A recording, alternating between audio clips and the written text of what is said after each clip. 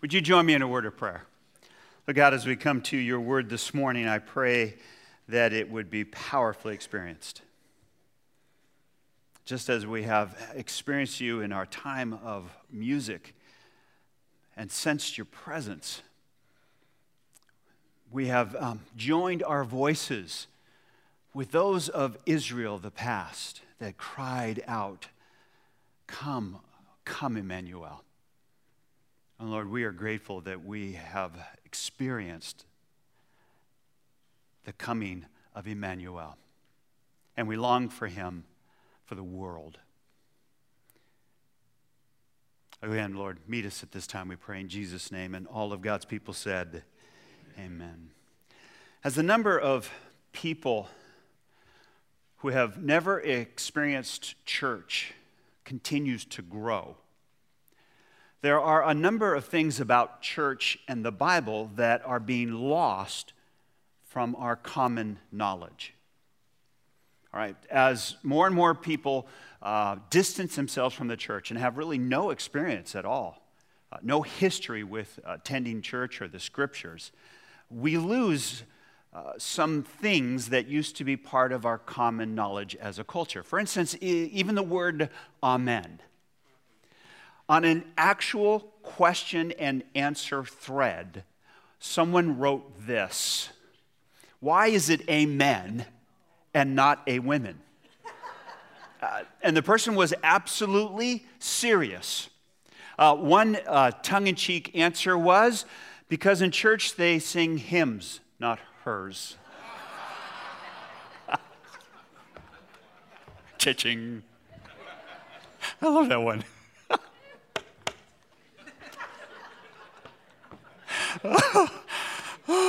I've practiced this so many times. I said, don't laugh, don't laugh, don't laugh, don't laugh, you know? Oh, by the way, biblically, men make the best coffee. It says so in the book of Hebrews.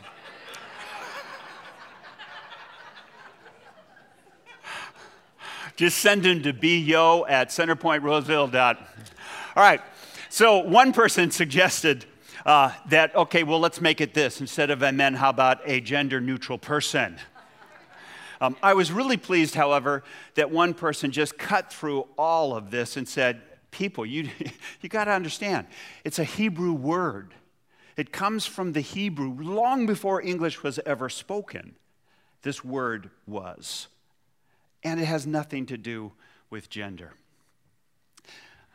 This morning, we find Jesus using that word, amen, but he does so 2 times. And he does it as preface to what he's saying, not at the end of it. And when he does that, it lends great significance and emphasis to what he's about to say. I want to look at that this morning as we continue our series in the book of John. We're going to pick up where we left off last week, where Jesus has just healed a paralytic man on the Sabbath, which angers the Jewish leaders. So if you would open up your Bible app to John 5, or open up your Bible to John 5, or follow along on the screen, where John writes this. So because Jesus was doing these things on the Sabbath, the Jews persecuted him.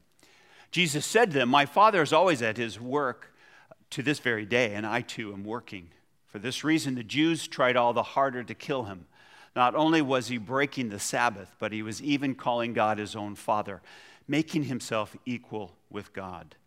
So the Jewish leaders bring 2 charges to Jesus. The first charge is that he is doing these things, healing, on the Sabbath.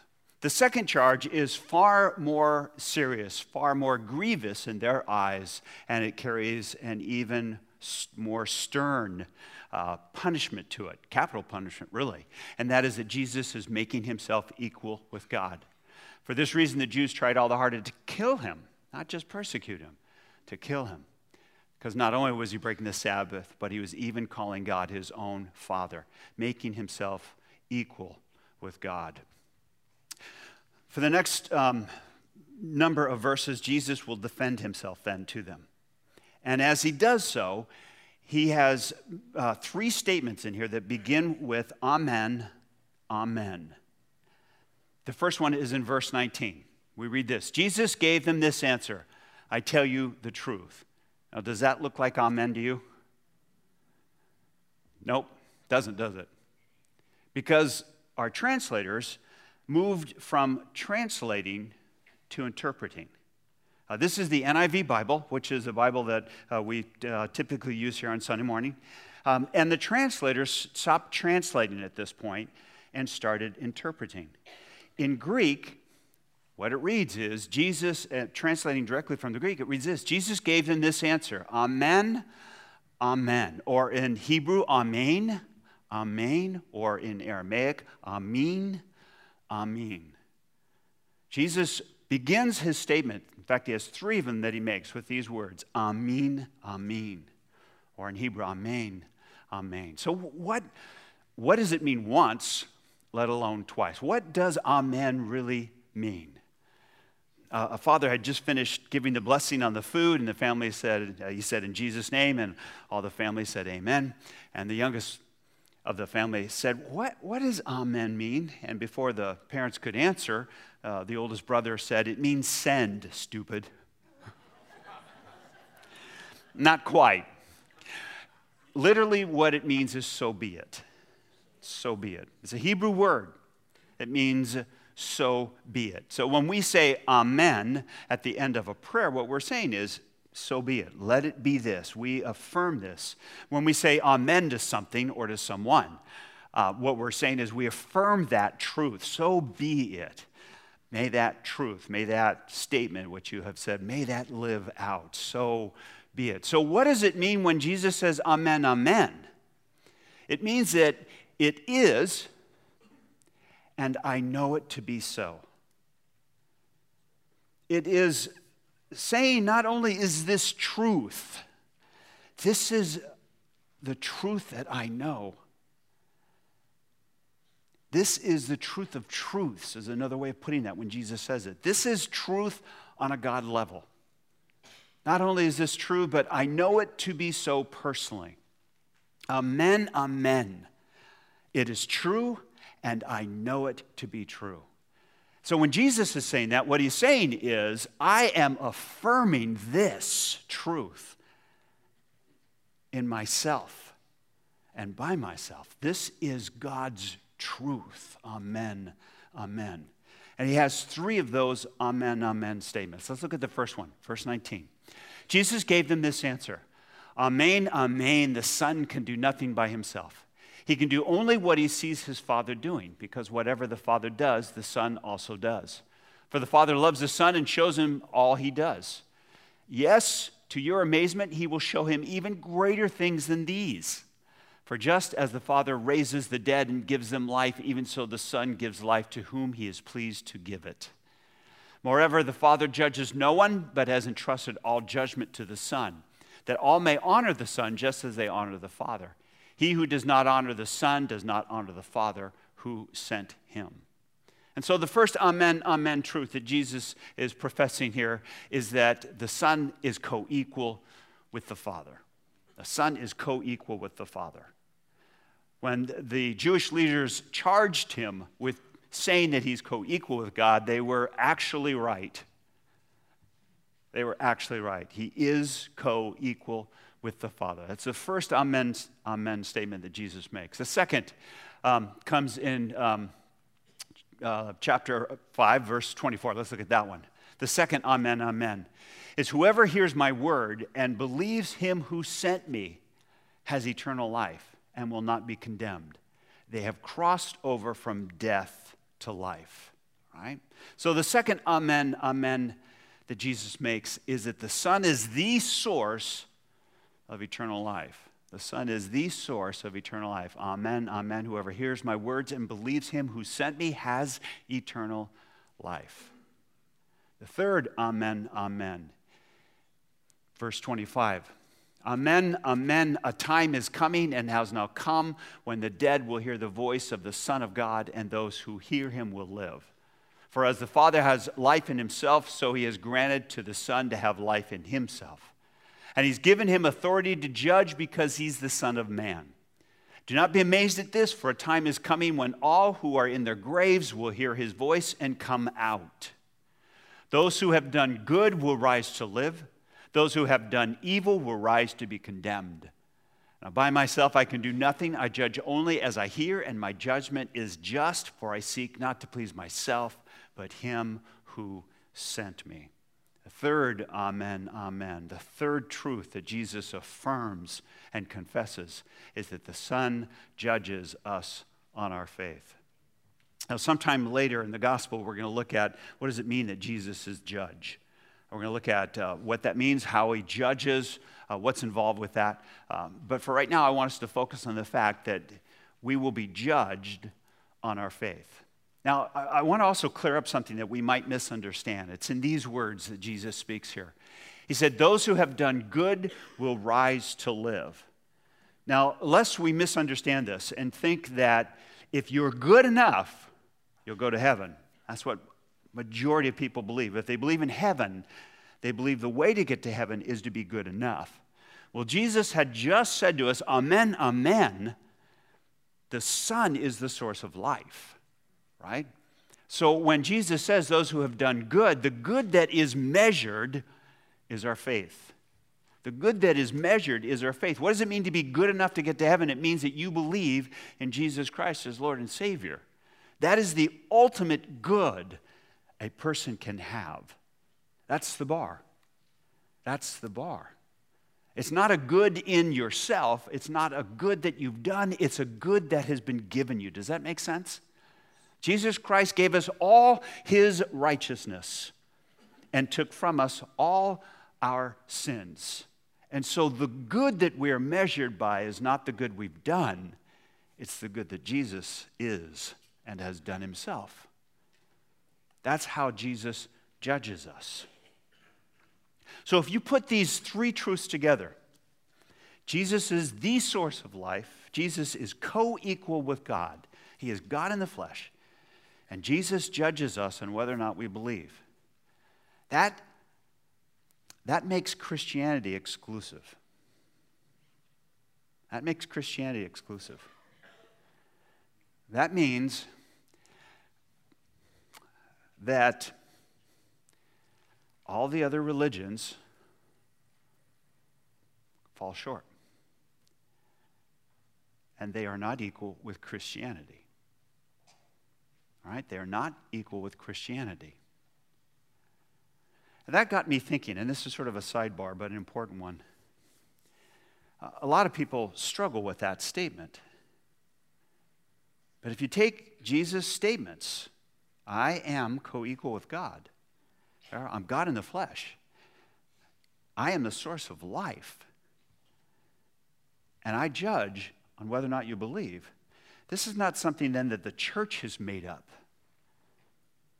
This is something God has said to us. And that got me thinking, what keeps Christians from spiritual arrogance? Right? What keeps us from being arrogant? I mean, think about it. If you believe that Jesus Christ is Lord and Savior and you've invited him into your heart, you got right the one most important thing in life. You got that right.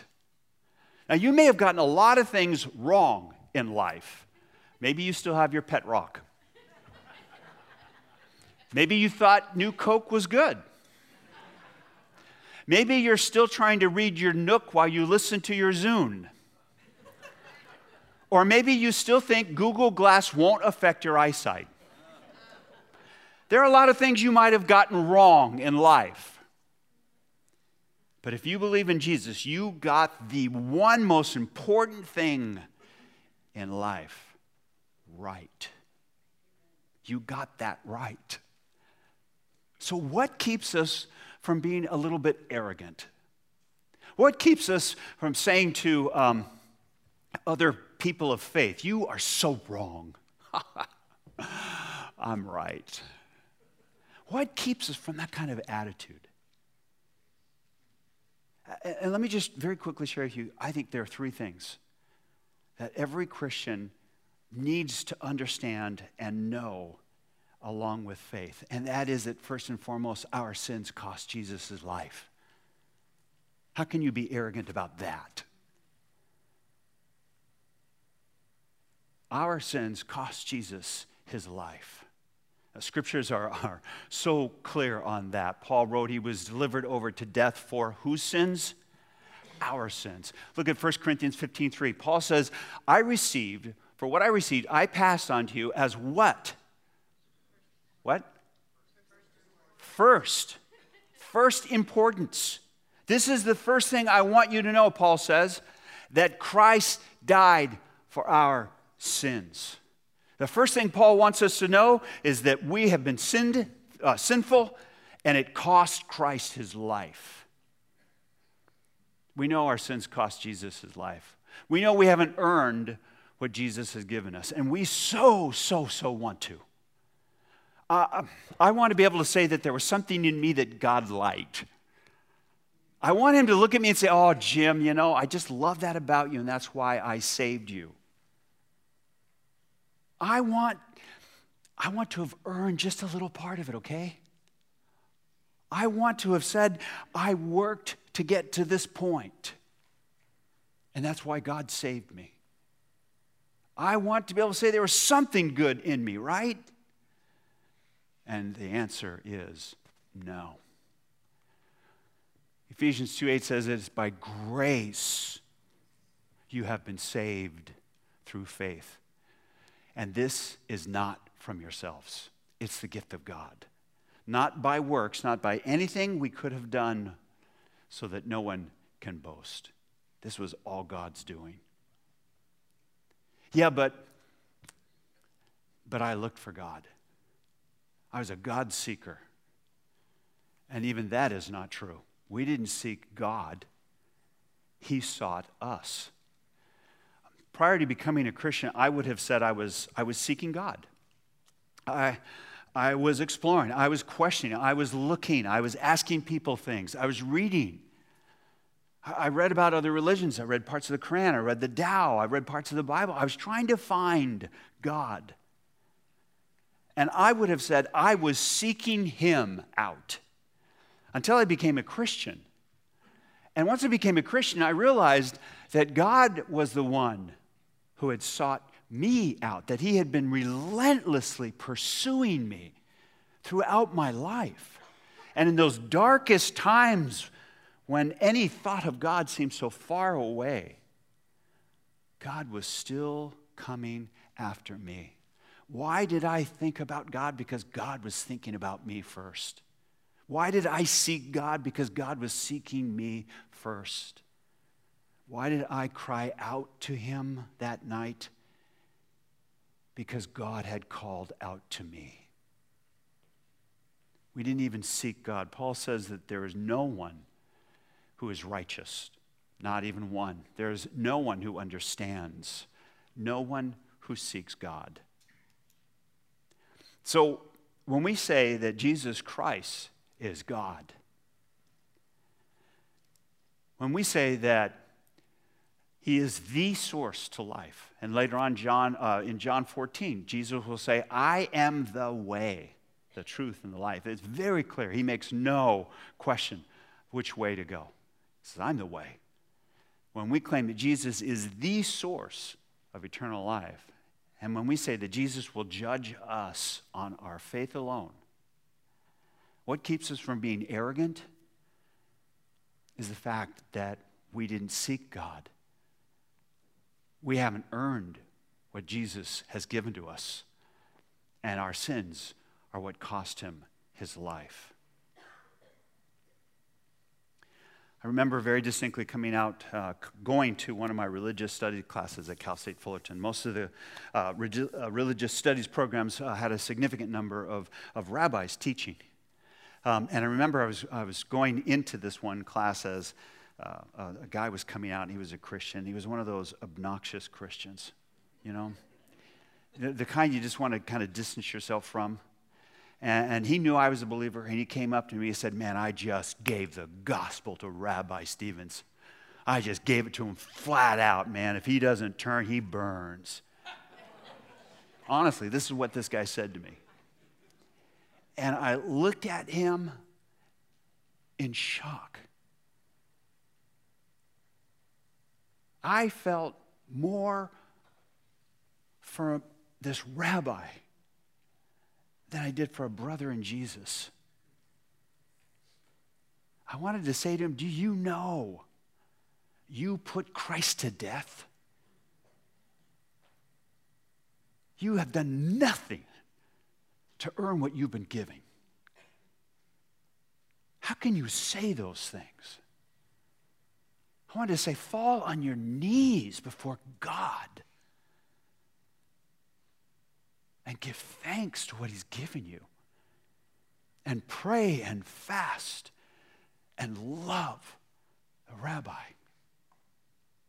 For you have sinned against him, and you have sinned against me, and you have sinned against God.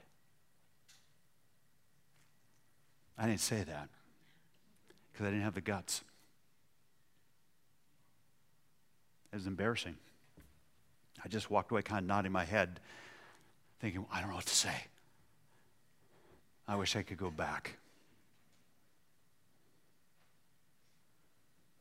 But I vowed at that point never to be like that.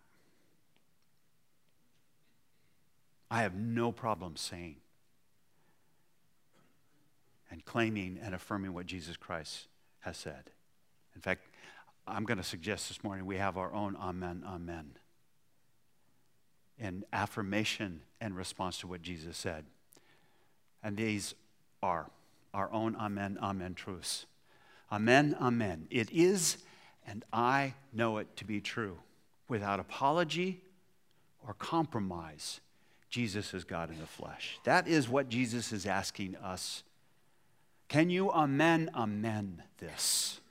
Can you say, it is, and I know it to be true personally, without apology or without compromise, Jesus is God in the flesh. Amen, amen. It is, and I know it to be true without apology or compromise. Jesus is the only way to eternal life. Can you affirm that without apology or compromise? Amen, amen. And third, it is, and I know it to be true, amen, amen, with all humility and in all gratitude. I know I did not deserve it, I did not earn it, and I did not seek God, but I was found by him. Amen, amen. Let's pray. We are in awe of what you have done for us. As we sing the songs of Advent, as we join with all Israel of the past that longed for the coming of a Messiah, we have been graced to know he has come and to worship him. All our longings and all our hope is in him.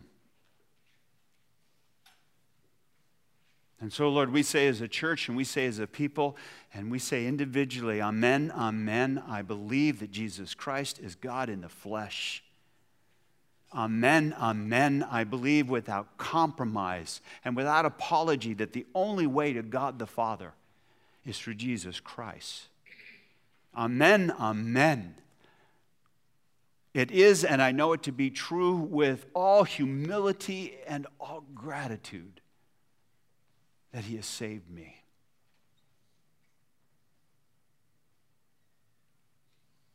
I did not earn it. I did not deserve it. And I did not seek what I've been given. But it has come from him. Lord, we love you, and we are so grateful. In Jesus' name we pray, and all of God's people said, amen, amen.